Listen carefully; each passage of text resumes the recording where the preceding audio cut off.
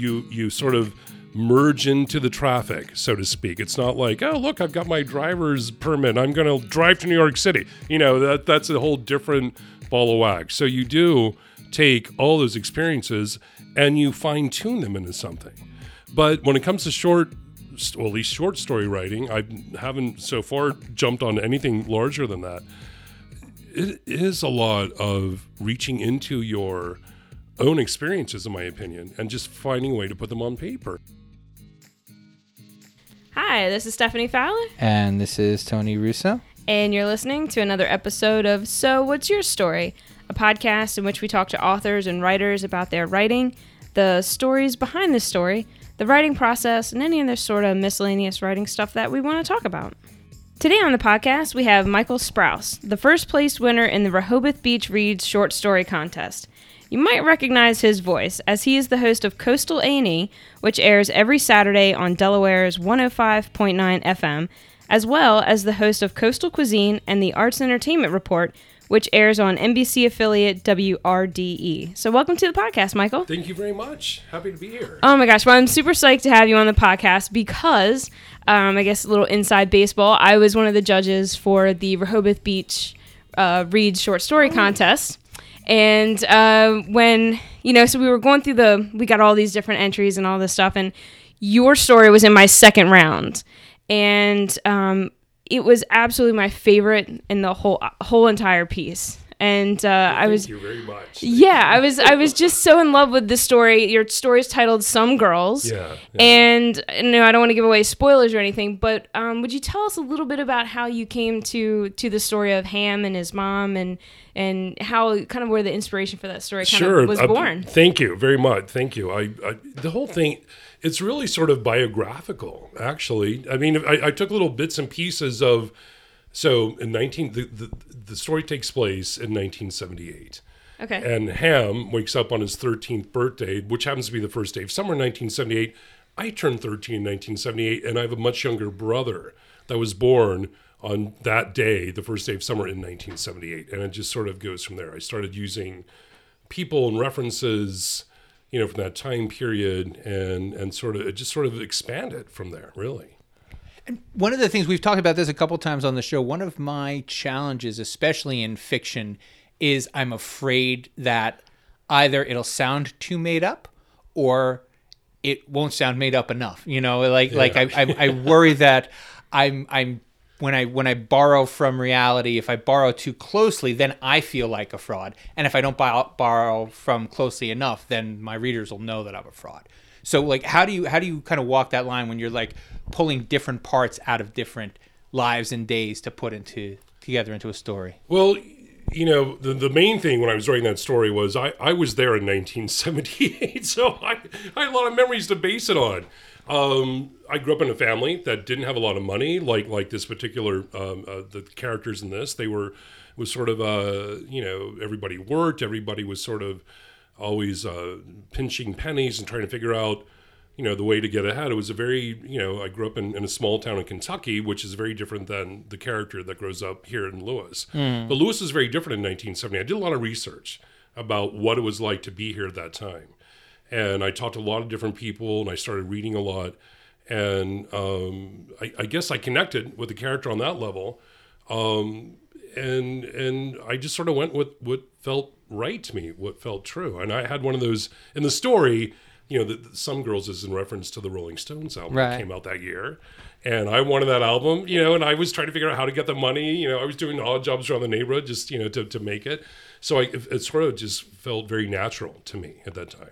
And I think maybe that's why this story kind of coalesced in such a genuine and believable way. I know as I was doing sort of the first blush through it, I mean, one of the things that kind of captivated me was, so the contest is Rehoboth Beach Reads. So we know that these are going to be beach reads, and we know that there's going to be, and so a lot of folks kind of took a similar tack, with, it's, Thrasher's French fries and Fisher's popcorn, and everything was sort of very light, and I totally got that. But what I loved about your story was you just took a totally different spin on that, beach reads component. And again, I don't want to spoil the ending or anything like that, but I just remember feeling at the end of it that it was just such a sweet story, and I just fell in love with it. Well, So thank you very yeah. much. And so I appreciate that. and I remember we met at the launch, and I remember, didn't you say this is the first writing contest that you've entered? Yeah, it was the first writing contest. In fact,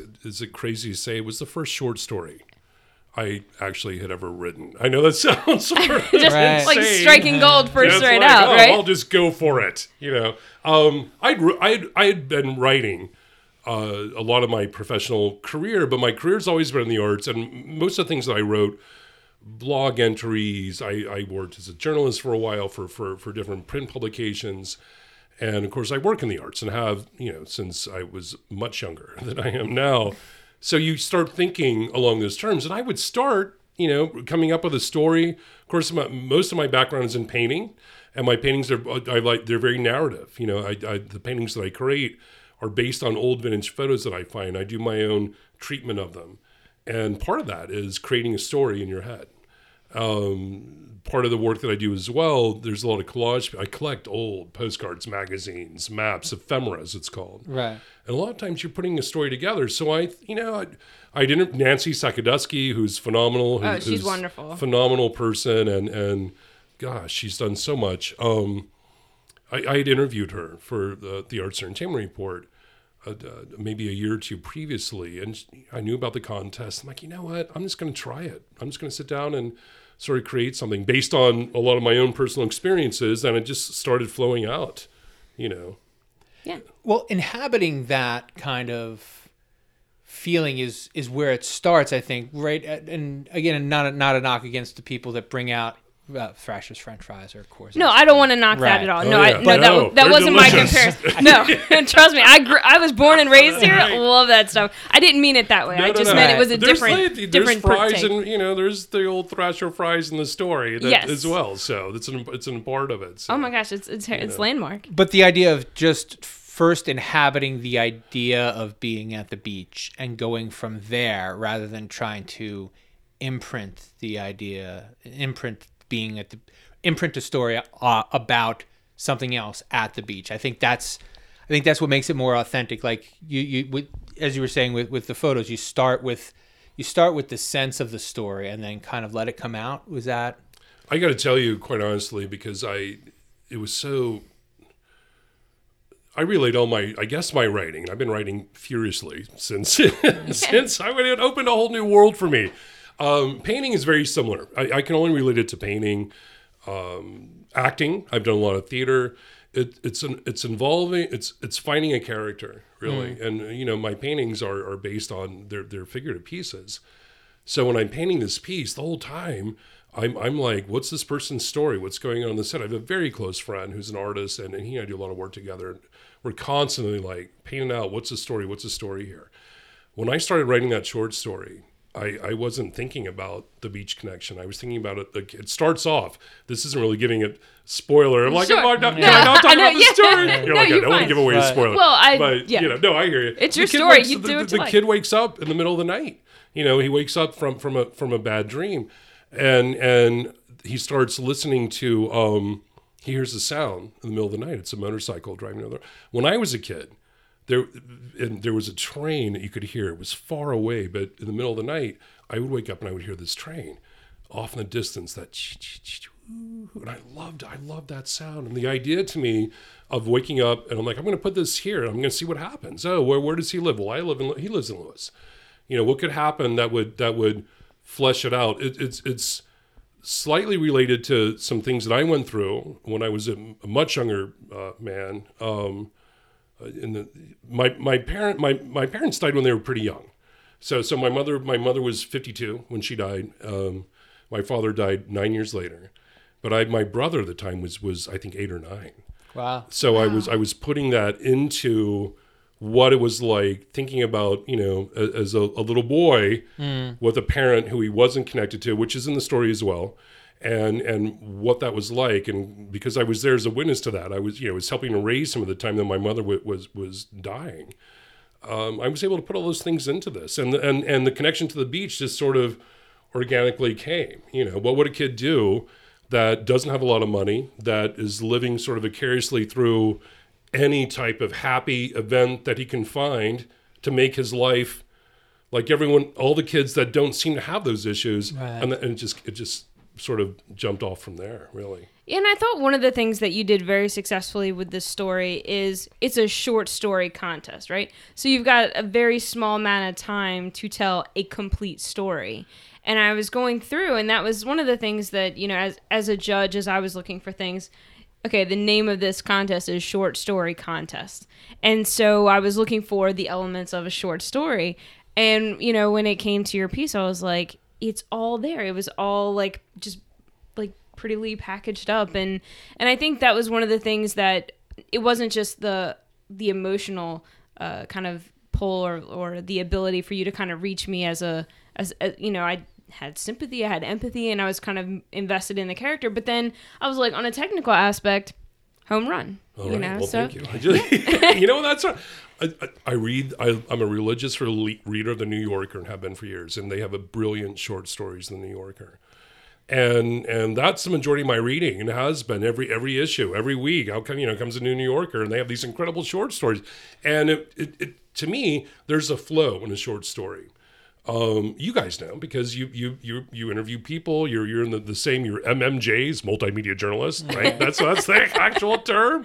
So there's a flow in a conversation, and I think that when people are in fact, I have a very close friend who lives in Kentucky. We grew up together, and he read the story, and he said, "In my head, I'm hearing this in your voice," and to me that was very telling because people start listening either to if they know the person that's written it, Right. they inevitably say, okay, well, this is going to be the narrator of the story, or they put in their own voice, and there's a rhythm and flow into things. So, and there, of course, was a 3,500 word limit to the Yes. short story, Yeah. which was, I had to keep going back, removing. I had other characters popping in.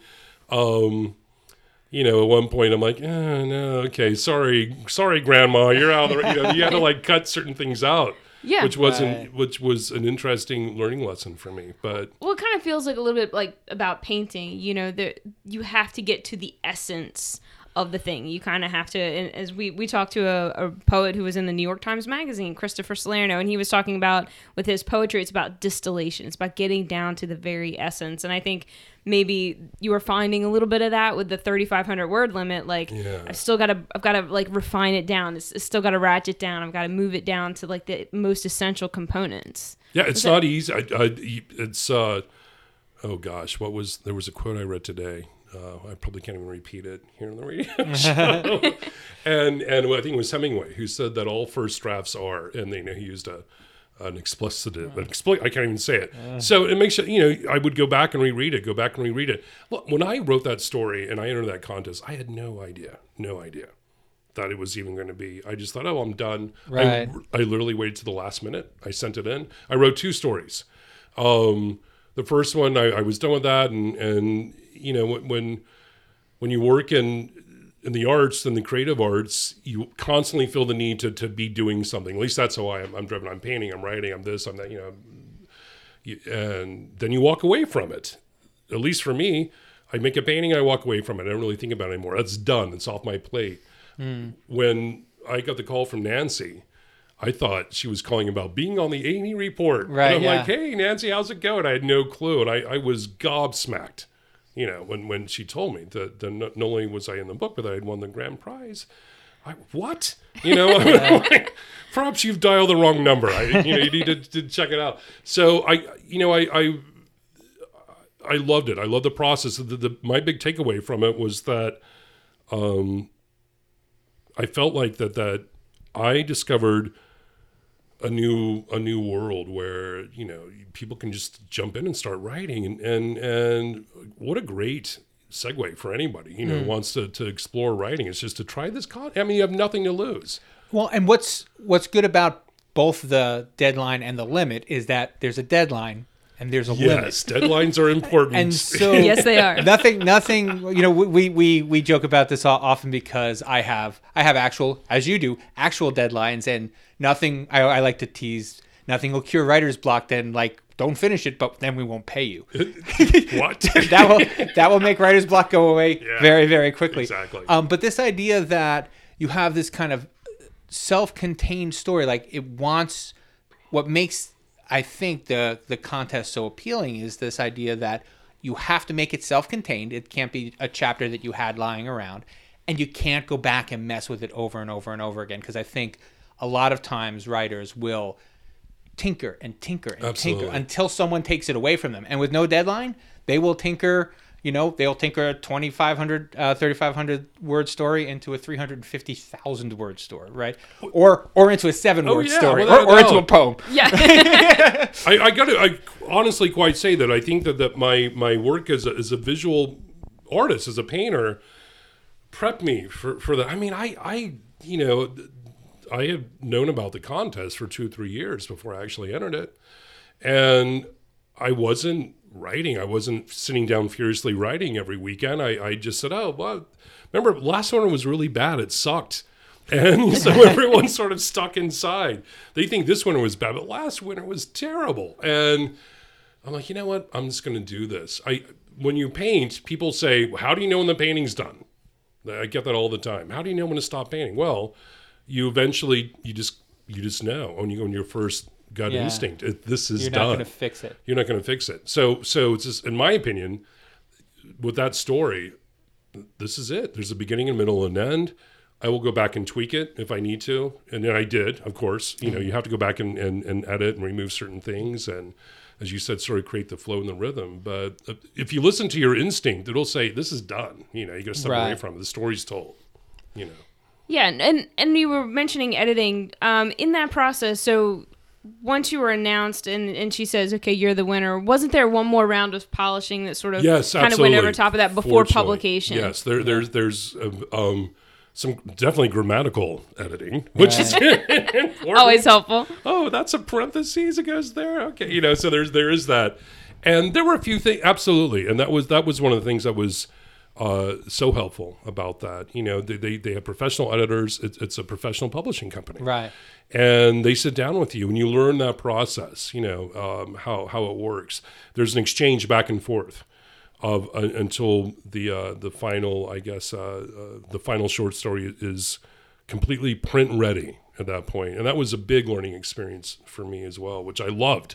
I saw new things I had not seen before. Well, there's nothing like an editor. We've said this a million times, because the best thing about an editor is, like, if they don't get you, they're your audience.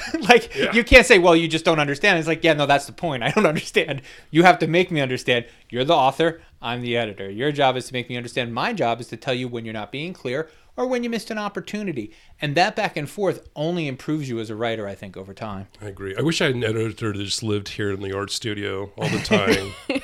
Guys come out and give them wine and cheese every now and then. Just like, I would sign up for that job. I heard wine and cheese. Like, there you go. Hey, Stephanie, what are you doing this weekend? You want to hang out and edit my whole turns out stories?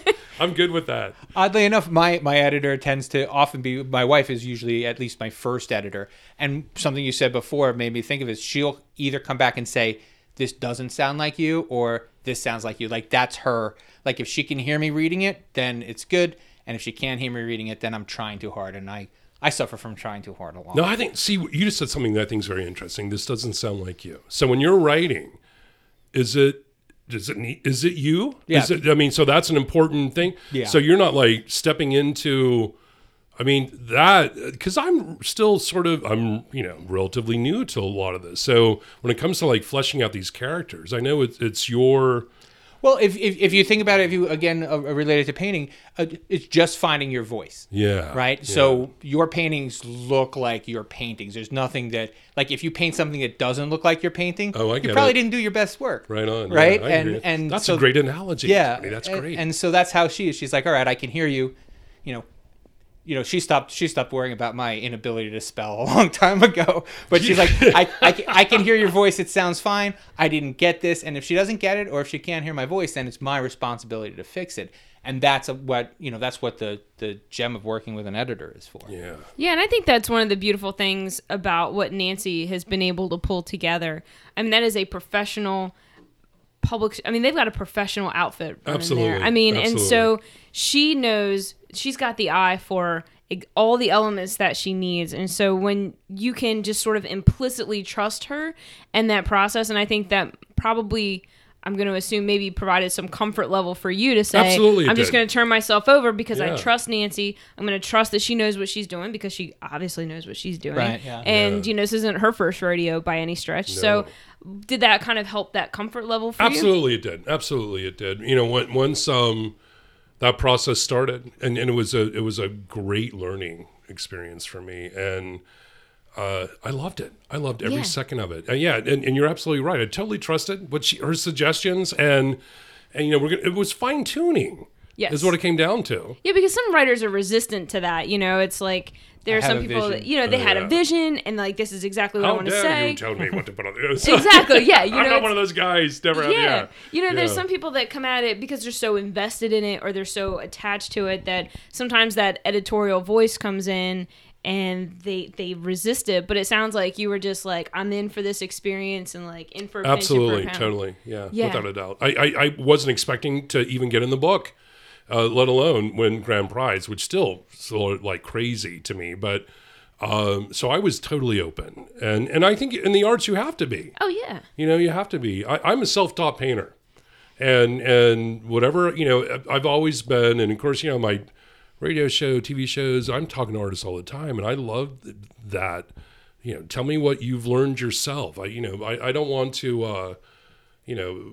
What experiences have you had that have made you a stronger, better, more open artist? I think if people build up a wall to that, they're shooting themselves in the foot, in my opinion. Oh, artistically. I would totally agree. Yeah, you have to go forward. You get bored really quick. Like you do if you're doing the same thing, you're gonna get bored. If you're not gonna make a mistake, if you're not gonna push yourself, it gets tedious. That's what I used to do.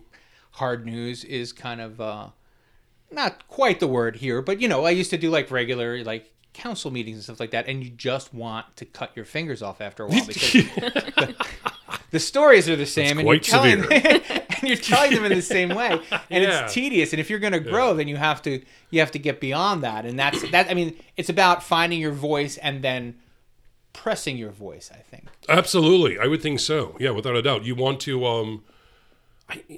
The stories that I've written since that particular story, I just keep connecting it back to anything I've done in the art. Theater had a lot to do with it. I did a lot of theater when I was younger. I started doing theater when I was like 11 or 12 years old. You're stepping into another character. And I'm writing fiction. So that in fact, one of the things that we were talking about earlier, when a director is like, I want to see more of this. I want to see less of this. You have to step outside of yourself. You can't say, well, I personally think that this character wouldn't do that. Nobody gives. Not your job. A flying freak about that's not what you're there to. You're there to make people think that you're this other person. right. And, I watch a lot of film as well. So sometimes you think, well, here's a movie starring let's say Meryl Streep. As this person, as this person, as this person, you have to be able to leap over that wall of stunted believability and believe that is that person. Right. It's not Meryl Streep being that person. It is that person. And I think that if you channel that type of energy, if you open yourself up to being just creative, it doesn't matter if you're painting or writing or basket weaving, whatever you want to do, you're going to find that voice. Right. In my opinion. Yeah. Yeah, and I think there's something to be said for. We talked to a lady recently who put together a book of art about Delmarva, and I am not an artist. Stick figures are really sort of I can't even do that. I'm not great at that at all. But what I found in the book was that she was talking to, artists, glass blowers, sculptors, oil painters, all these different people, that there were these sort of nuggets about the creative process, about artistic inspiration that I really felt applied across the board. So me as a non-artist, I'm not a painter, but here's a woman saying, put yourself in front of the canvas every single day and you do the work every single day and you come. And so it kind of reminded me of, that's what I do every day. I come to the page. Ready to do the work. Absolutely. And some days it's not great, but it's not ever going to be still great doing it. if you don't ever get there. Yeah. Yeah. I read a quote today from Sylvia Plath. Okay. Who said that I'm not going to be able to paraphrase this quote, but that self-doubt was basically the biggest killer of the arts. I mean, that's what will kill creativity is self-doubt. So if you just go into any creative project with an open mind, I think, as you just said, I think that all people that work, I'm one of these guys, like everyone's an artist, because I think everyone has a creative vein. If you can't draw stick figures, but you're a damn good writer, what's the difference in the end? You're making something that brings beauty and joy and creativity in the world, and that is so important, especially in the world that we live in today. I've spent my entire career working in the arts one way or the other, because I knew that it was something that I enjoyed and that I was, halfway good at. And I felt like, well, this is what I need and have to do. And people that get intimidated by that, it's a shame, because there's so many great people out there that could be doing.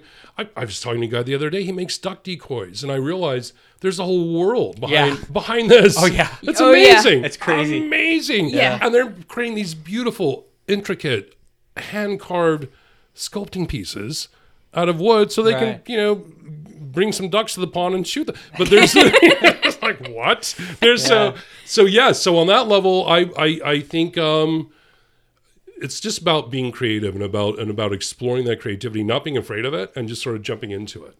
Absolutely. And so, have you started like submitting stuff? Have you kind of started looking around for other places to submit? Are you preparing things for other contests? I've not. I did, however, create 2 ebooks, 2 little short. I took the story because Nancy was very forthright and clear in a very positive way about, like, look, you can do whatever you want with this story. It's been in the book, and she, one of the things that she's fortunately very adamant about is, I'm not keeping the rights to this story. We have first rights publication, but it's yours to do what you want. So I published an ebook of a short story, and then the second one that I submitted called Rain or Shine, I tweaked that and put that out there. So I'm sort of exploring that. I will probably do that. I'm writing 2 or 3 different things right now at the same time, which is sort of crazy. I'm not sure if I recommend that, but you like anything else, you go back to it. Like some things, when you can't get something done, as long as you have something else to work on, then you're not wasting your time. So you can just dabble and go back and just add a little bit to each until you finish. It doesn't have to be all. I don't think. I mean, I've written very few things, and I mean, the only thing I've ever written in one sitting is like a newspaper article. Like, again, it is due now. Right. You get one sitting to write. You got 5 minutes. No, I've done that before. Like, there's a fiction story that, whenever what I'm currently working on, if I kind of hit a roadblock or I'm just kind of exhausted by it, instead of stopping writing, I just turn around and I just pick this other thing up, which is fiction, and I can just kind of continue to do the work, continue to build the muscles and do all that. And then by the time I kind of run out of steam on that, I can kind of turn my attention back and kind of come back with a little bit of a fresh perspective. And so for me, moving between nonfiction and fiction sometimes is just enough of a break from one to the other to kind of re-spark, Sure. And it's a great exercise, I would imagine. Yeah. I like to think it is. I'm not sure. my nonfiction's much better than my fiction, I'll tell you that. Well, but you want to tell stories sometimes that you don't have to research. Yes, that you get to make up. It really, I had no disrespect to any fiction writer out there, because I've never published a word of fiction. But there is like, you know what? I don't want to have to know about anything right now. I just want to. Wouldn't it be cool if this happened? And then you run that out, and that's why a lot of my fiction is garbage that nobody gets to see. But it's also, I need to deal with this thought. And I'm not going to be able to deal with it in an essay. I'm not going to be able to deal with it in nonfiction. So why don't I trot this out? Wouldn't it be cool if this happened? And then at the end, no, actually, it wasn't that cool. I'm glad no one has to see this. It will never see the light of day. But I was listening to one of your podcasts earlier, and you're talking about you did research by listening to a lot of music. Yes. From the 60s for a nonfiction piece that you're listening to. Yes. Which I thought was very interesting. Yeah, that was something that there was... The first time I did it was I was writing a story about, it was a 1940s murder thing that happened, and I was just trying to get into the mood of it because 1940 clearly is not a era I know. And so I just went online. I just downloaded like Duke Ellington and, Glenn Miller, and I just started downloading like all of these, old radio shows, and I just listened to them, and I would kind of have those kind of playing in the background, and I kind of felt like it helped kind of frame me in a different. It just kind of was like, okay, this is going to be kind of the vibe of things. And I don't know. I mean, it's not like I incorporated that into it, but it just kind of setting. I think that's important. Every time I paint, every time I write, I have music playing in the background. That's usually inspirational to some degree, especially when I paint. But because a lot of my paintings are based on old photos from the 1920s, 30s, and 40s. And so I like that sort of smoky jazz thing, mood.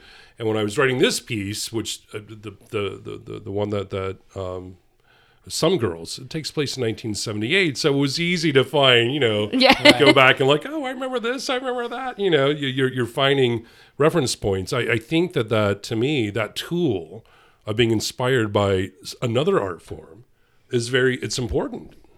Yeah, I don't write with music.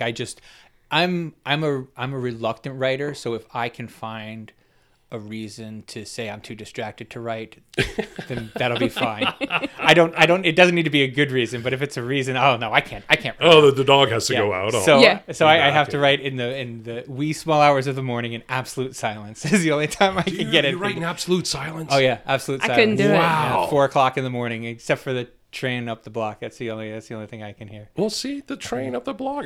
No, and then I'm like, I have to move. The next time I get a house, there's no train because I can't concentrate because the train is running and running. I find music is a nice jump start. Like there was a morning recently, and I think I even sent you an email, Tony. Like there was a morning I sat down on my computer. It was like 5:30 in the morning. I'm ready to do my thing.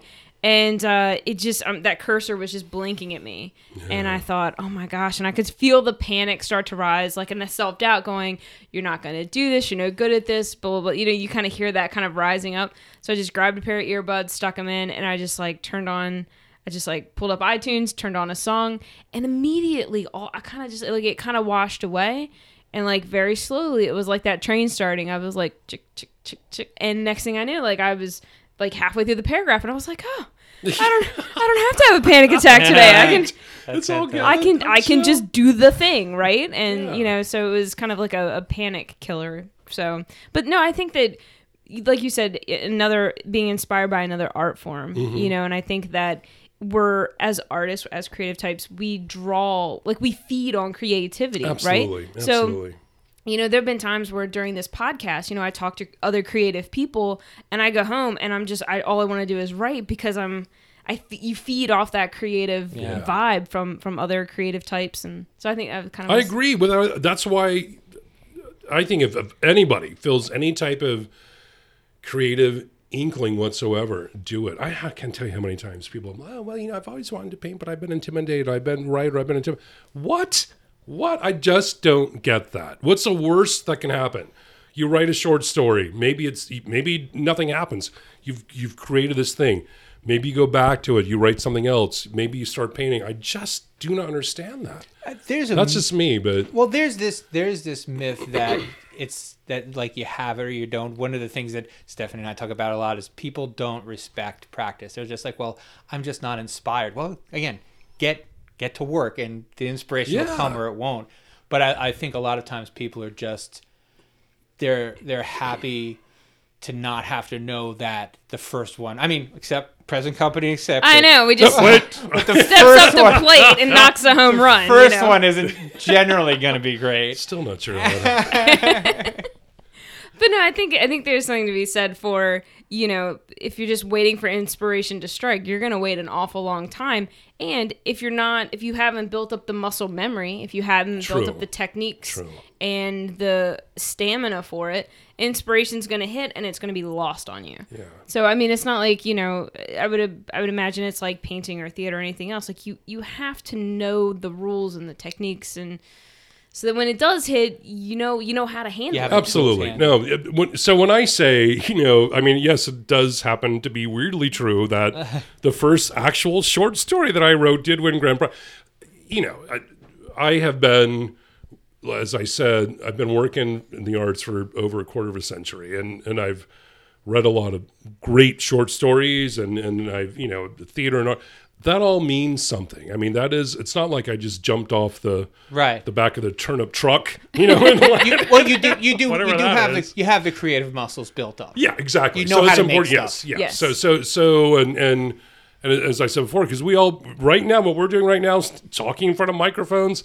We all are doing the same thing. We all know what this experience is like, and we've been doing it for a while. So you sort of merge into the traffic, so to speak. It's not like, oh, look, I've got my driver's permit, I'm going to drive to New York City. That's a whole different ball of wax. So you do take all those experiences and you fine tune them into something. But when it comes to at least short story writing, I haven't so far jumped on anything larger than that. It is a lot of reaching into your own experiences, in my opinion, and just finding a way to put them on paper. And I have a friend of mine the other day. The woman's a phenomenal woman. She's almost 80 years old. She's like, oh, well, Michael, I'm thinking about taking some. I've been wanting to write, and I just can't get past it. This woman's had this phenomenal life, and she'll sit there and tell me these stories that are amazing that I want to write about. Right. And I'm like, just do it. You just sit down and do it. Just put it on the paper. Who cares if it's grammatically correct? Who cares if there's a flow? That's what editors are for. Yeah, exactly. You need the editors living in my studio that I'm feeding wine and cheese to. Come over sometime. I can't stress enough to people, in my opinion, how important it is to just take that leap, to not be intimidated by any creative project. Because I personally think that the more that it doesn't matter what you're doing, whether you're writing or painting or acting or singing or any of those things. Oh my gosh, it's such a great relief. It's so good for the soul and the psyche to just do it. And the people that say, I don't do any of this, well, that may or may not be true. I mean, we've all met people. I've met people that are like, I'm not an artist, but I love the arts, and that's great. They're the ones who buy the books and the paintings and the theater tickets. We need those people, but at least they're honest about their admiration and their support for it. But to sit back in the shadows and do nothing is ridiculous. Right. Yeah. All right, well, Stephanie, now is a part of the show where you thank the guest. Thank you so much for being on the podcast. This has been my pleasure. So What's Your Story was produced by Saltwater Media, an indie book publisher in Berlin, Maryland. Visit us at sowhatsyourstorypodcast.com, where you can find past episodes, guest bios, show notes, and all sorts of fun stuff. You can subscribe to the podcast on iTunes, Radio Public, and Stitcher Radio. And if you like, then feel free to give us a good review. Tell your story.